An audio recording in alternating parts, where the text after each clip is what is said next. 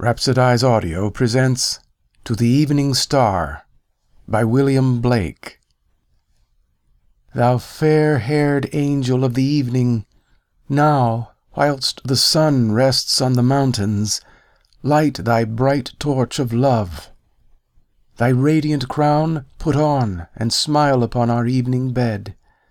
Smile on our loves, and while thou drawest the blue curtains of the sky, scatter thy silver dew on every flower that shuts its sweet eyes in timely sleep.